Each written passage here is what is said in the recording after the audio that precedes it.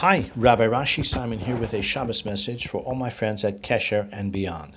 This week's Parasha, Vayishlach, is a very eventful one. On his way to confront his brother Esav, Yaakov is assaulted by a nameless adversary, who the commentators, following the sages, identify as the guardian angel of Esav. Yaakov survives the violent encounter, although he is injured in the process. In the worldview of the sages, this nocturnal struggle foreshadows the long night of exile to be endured by the descendants of Yaakov under the domination of Edom, associated with Rome and its successors. Indeed, we are still in the Roman exile as we await the final redemption.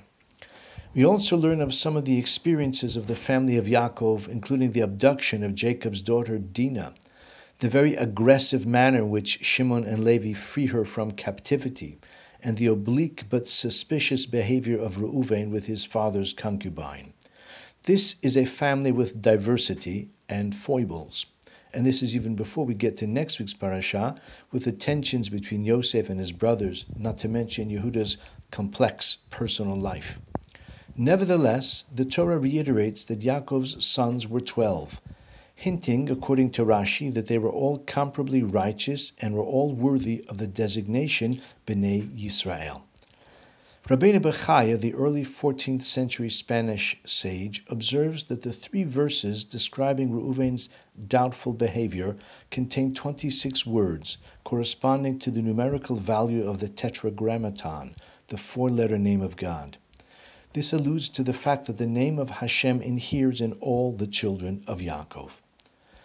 Since the fateful Black Sabbath, the Simchas Torah massacre, and the ensuing war, we have seen an extraordinary outpouring of achdus, unity, among the Jewish people in Israel and worldwide. Looking beyond the wide diversity of opinion and lifestyle, the underlying recognition of our shared heritage and destiny has come to the fore. As with Yaakov's wrestling match, as a people we have been injured, but our sense of oneness and the recognition that our solidarity is the assurance of our survival as a people will overcome every adversary. I have taken the liberty of including with this short voice note a video clip which exemplifies the underlying achdus of the Jewish people. I found it very moving and inspiring. Take 2 minutes to enjoy it. Am Yisrael Chai. Have a wonderful Shabbos.